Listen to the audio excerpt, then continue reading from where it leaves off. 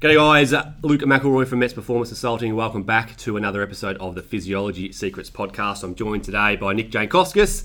We are going to talk about different testing protocols when we do VO2 max testing. So we put a video up recently on Instagram of Dimmer, a long-time METS athlete, and we did a very slow ramp protocol. So we did a 5-minute ramp. We started at 12 Ks an hour. Every 5 minutes, we went up by 0.5 Ks an hour. So 12 to 12.5 to 13 to 13.5. The whole goal of this was just to find his zone 2 aerobic heart rate. So we took lactate at the end of every 5 minutes, and we also had him hooked up to our metabolic mask so we could measure his acute respiratory responses, such as his ventilation and whatnot. And it sparked a bit of questions, really, from Instagram and via email as to why we don't offer that as a standard test, as in like a zone 2 test. And we actually do. Like, the response was that we do. We can essentially do any type of protocol that an athlete wants to do. So I coach Dimmer myself, and all I wanted, because it's really early stages of a base training phase, working towards 70.3 distance, I just wanted his accurate zone 2 heart rate. So we just did a slow ramp protocol. And I think where the confusion sort of lies is that if you go onto our website and it'll say VO2 max test, or it'll say VO2 max test including lactate analysis.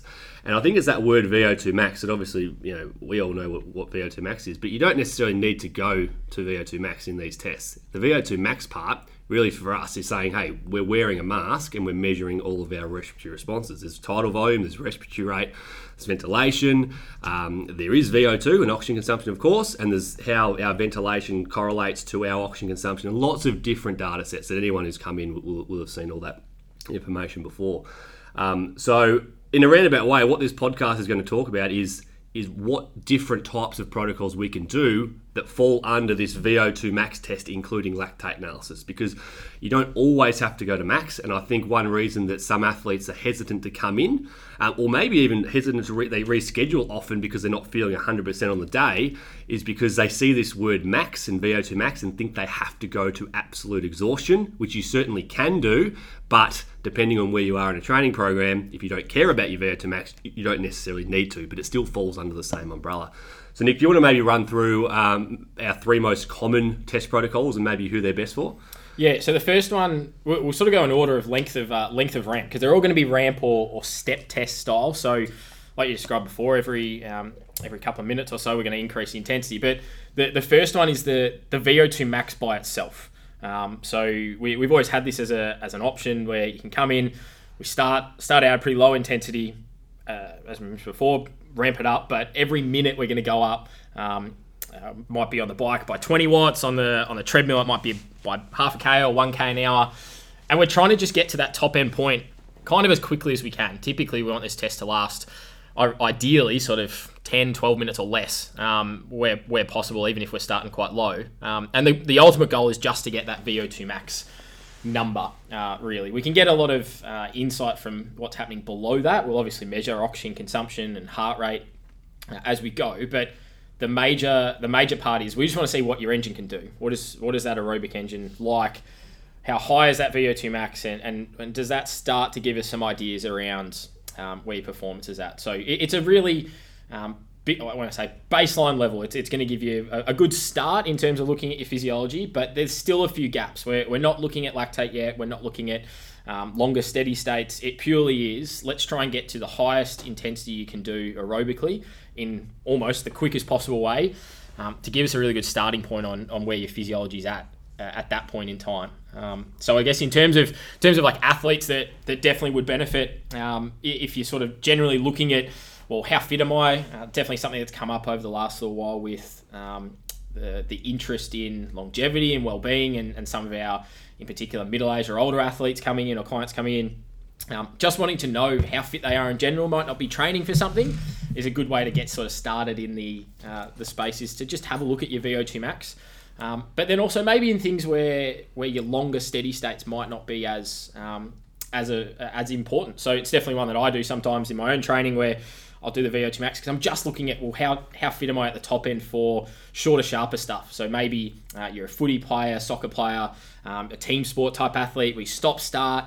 Your longest effort on field or on the court might only be 30 seconds at a time or 20 seconds at a time. we know you need to have a really good aerobic engine for those types of sports, or things like 800 meter running, maybe, for example, if that's your focus, or 1500s. We need to have a really big aerobic engine, but we're not concerned about what you can do for, say, 40 minutes at a time. We're more concerned about what can you do for 4 minutes or less at a time. So those are some ideas around the types of athletes and people who might really look at that VO2 max only option and that 1 minute ramp test, because the test is short, really low level in terms of fatigue. It's not going to take much out of your training day, so you won't have to move things around. And it's a good sort of check-in generally. So that's a really good place to start if you're a bit more on that shorter end, or just wanting the basics, really. Yeah, I think that's pretty much spot on. So 9 to 12 minutes is always what I've recommended for sort of test duration, because if it's less than 9 minutes, your acute responses, so your heart rate, your breathing rate, might not have enough time to get up to max. And if it's longer than 12 minutes, then there's some other fatigue associated with getting hot, so elevated core body temperature, lactic acid or hydrogen ions being accumulated for a long time. So it's a really good, you don't want it to be longer than 12, but you don't want it to be shorter than 9. That's going to get you the most accurate VO2 max value alone, which is a key performance indicator for events lasting, less than about 6 minutes, which is some events that you spoke about, 800, 1500, etc. But then if we're looking longer, then it's more so the next protocol, which we'll get to in a moment, where we're looking at velocity or speed at our lactate threshold. So the 1 minute ramp protocol, I reckon we do this 2% of the time out of every. Like most people are doing a longer ramp with lactate, but if all you want is VO2 max, whether that's a bucket list item, thing for longevity, to get a baseline, whether it's, we've had people come in from the police force that need a certain level, they need to get to 30, so that's the number like there. A potential beep test score, or you're trying to go for a time trial for a special ops group, things like that. Good option. So that's going to be a 1 minute ramp. Otherwise, we're probably going to progress to the next one or the one after, so a 3 or a 5. So let's start with a 3 minute ramp, Nick. Yeah, so a 3 minute ramp is, when I say our bread and butter, that's the one that most people who would be familiar with that have come in. And that's definitely the test that we recommend, and probably is it's the best for getting as much information as possible in a pretty practical way. So our 3 minute ramp, commonly on the bike, start out quite low, but every 3 minutes we're going to increase by 30 watts. On the treadmill, it'll be up by 1K an hour. Increments as well. Typically, we're looking at a bit more between that 18, 20, 21-ish minute mark. I mean, it will vary based on the type of person. If we do deliberately start a little bit lower, sometimes if you're a bit unsure on where some of your numbers might be, we can start the test a little bit lower, so it might mean it's a bit longer. Or ultimately, if we just sort of underestimate how fit you might be, we've had a few people who've just gone way above what they thought they could do as well. So test protocol being a bit longer, but what it allows us to do is get a little bit more on that steady state side of things in those lower intensities in particular, and that opens up the ability to be able to take a really good blood lactate sample and combine that then with the VO2 max information. So we're sort of following a bit in between. It gives us some really good lactate numbers, but it still allows you to be able to push up to that VO2 max level pretty close to what you might get in that 1 minute ramp. So we're getting as much information as possible in the most practical, timely way. And I think that's a really good way to sort of sum up that 3 minute ramp test is, generally speaking, if you're looking at, well, where is everything at? Where's my zone 2? Where are my thresholds at? How big is my overall engine? And then what are some points in the data we can look at and say, here's some clear strengths in your physiology at the moment. Here's some areas we could really target to improve. This is the test that's going to give you the broadest amount of information to work off, because it's going to give you a bit of everything. Yeah, I think that's spot on. I think it's definitely our most popular. It's 95% of the time. I think this is the test we do. It's going to give you a very accurate VO2 max result, a very accurate threshold, a very accurate zone 2. It's also going to give us the information we need to figure out what type of training you need to do, whether it's more zone 2 or more high intensity or a mixture of both. So it is a very well-rounded test. If you just wanted VO2 max, as we said, you go the 1 minute. And if you just want one zone, so like a zone 2 or even a threshold, FTP, then you'd go to the next one, which is a 5 minute ramp, which, again, it's going to be tailored towards you. So the one that was on Instagram with Dimmer, he just wanted his zone 2. I estimated that would be around 5 minute K pace. So we started off significantly slower. We did, let's try to convert it. It was 12 Ks an hour, which is 6. minute Ks. No, that's fives. So we start at 10. Oh, sorry. 10 is 10 six, we started. So 6 minute Ks, then 10.5 is 5:43s Something from like memory. that, yep. 11 And then is 5:27. 5:27. Yep. And then we go to 5:13 or 11, and then fives 5:12. after that. So you can see it's a very slow, gradual ramp, and that's 5 minutes each day. So 5 minutes of 10 Ks, and then 5 at so it's 10. So we're probably on about 20, 25 minutes before we even get to our zone 2. And then with that, in particular, with that data set, we jumped from 1.6 lactate to I think it was 3.2. So there's an obvious clear. jump. We did another stage just to be sure the lactate reading was correct. It went to about 3.6 or 3.7, and then we called it quits there. So we didn't even get to our functional threshold. We didn't get anywhere near VO2 max, but we still wore the mask. In this case, we probably didn't need to because the lactate numbers were spot on. But again, it's like a bell curve. Like they say, let's look for 2.5 lactate for zone 2, or let's look for 4 for your threshold. But again, that's just like saying 220 minus your age. It's going to be somewhat accurate for 68% of people, but then not wildly, but significantly out for the rest. So even though we don't go to VO2 max in this protocol, we still want to wear the mask, because if the lactate numbers are a bit bouncy or a bit dodgy, or that doesn't fit nicely into that sort of those numbers that we spoke about, then we can cross-correlate that with how our ventilation is reacting with our oxygen consumption, and find where it starts to, not exponentially, but have a non-linear increase in that number. I know we're being a bit sophisticated here, but we're looking at how your breathing's relating to your oxygen consumption, and that will also give us, what's called ventilatory threshold number 1, which is the same as what we're trying to find with lactate at lactate threshold number 1. So it's the same point, but measured differently. So we do it as a backup plan, basically. Like it's a secondary piece of evidence, and I think that's for most people who've come in, they sort of can understand that we're not looking at a single number in these circumstances. And if you were to just measure lactate, as you said, there might be some error in there. As much as we've taken however many samples we've taken, thousands of samples, like there's always a chance that there might be a bit of sweat that gets in there, or you just get you get a lactate strip that doesn't pick up, and so we got to delay the reading, or there's variance there that if you're relying on one number alone, you can sometimes then over or underestimate where something like a zone 2 is, because you're right, if it comes out a bit lower than what it was anticipated, maybe we overestimate where someone's zone 2 is. But having a look at ventilation just gets us to look at, okay, based on this individual and how that lactate response is going, well, what's some other information to find where something is clearly changing in their physiology that is making it more difficult than what it was before.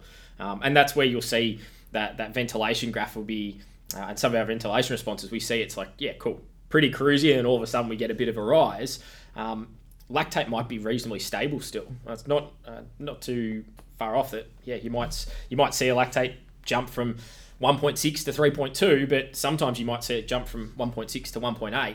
And for that particular athlete, if you're an ultra distance runner, like all you do is that long slow, you're probably going to have some really low lactate really consistently. In which case, you might go 1.6, 1.8, 2.2, 2.4, and then before you know it, we're kind of at those numbers that we'd expect out of your threshold and what you've been doing for 10K and things like that. And you go, well, where is that zone 2 point? It becomes a bit tricky if you're just isolating it to that one number. Whereas, with that ability to look at oxygen consumption, have the mask on, as we said, we're not expecting you to push maximally in that long ramp. We just want to use it to be able to get a second piece of information, or third, fourth, fifth piece of information with the metabolic stuff, to just be able to back up exactly where it is and really make sure the accuracy of those zones is as high as possible. So I think that the most common time to use that test is, as I said before, is with someone like Dimmer. He doesn't have an A race for about 4 months. So if you're 4 or 6 months out, you're really doing a base phase where you're probably doing zone 2 aerobics-based stuff and some high-intensity interval training. And high-intensity interval training, I've worked with Dimmer long enough to know that, we're going to 9 out of 10 anyway, so close enough. We can figure that out when we're actually doing our VO2 intervals. And even if you were trying to do some threshold stuff, because every coach is different, you want to do some threshold stuff, and if you do a 20-minute time trial, take off 5%. These things are pretty accurate, because you can't, as long as you're psychologically ready to go, you go as hard as you can for 20 minutes, that's going to be close to your threshold. So you can somewhat predict that based on field testing. But zone 2, as far as I can tell, I haven't figured out a way to do that in the field, because you don't know. You're literally looking at lactate. Unless you're super in tune with your body to know that, oh, hang on, I've just had to breathe in a fair bit more from this wattage to this wattage, then that's probably going to be that ventilatory threshold number one. But it's very, very, very hard to estimate in a field-based test, which is where I think this 5-minute ramp protocol is most important. You're 4 to 6 months out. You just want to make sure you're doing your long, slow stuff at the right intensity. You want to find that specific zone 2. So I think as a summary for today, there are 3 most common ramp protocols. That's not to say we can't do something else. We can do whatever you want. You have a coach that wants to do this protocol, we do that protocol. That's not a problem. But if you just want your VO2 max, whether that's from a bucket list item, a longevity perspective, an overall health perspective, or an event lasting a little less than 6 minutes, then that's that 1-minute ramp protocol.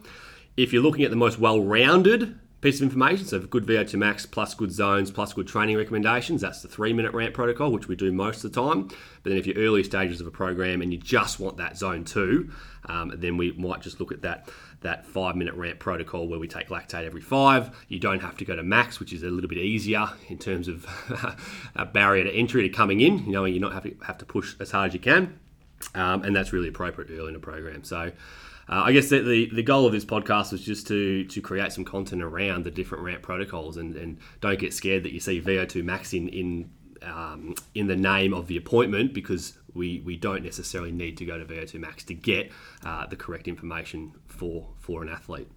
Anything to add, Nick? I think so. Yeah, it's this is largely just to sort of make people aware of the different things we can do. Yes, the most popular and the one that we tend to recommend mostly is that 3-minute ramp, because it sort of covers a lot of bases and for a lot of different people. But yeah, if you've got that really specific need, that's where, absolutely have a chat to us around how we might be able to manipulate the protocol to find what you need to.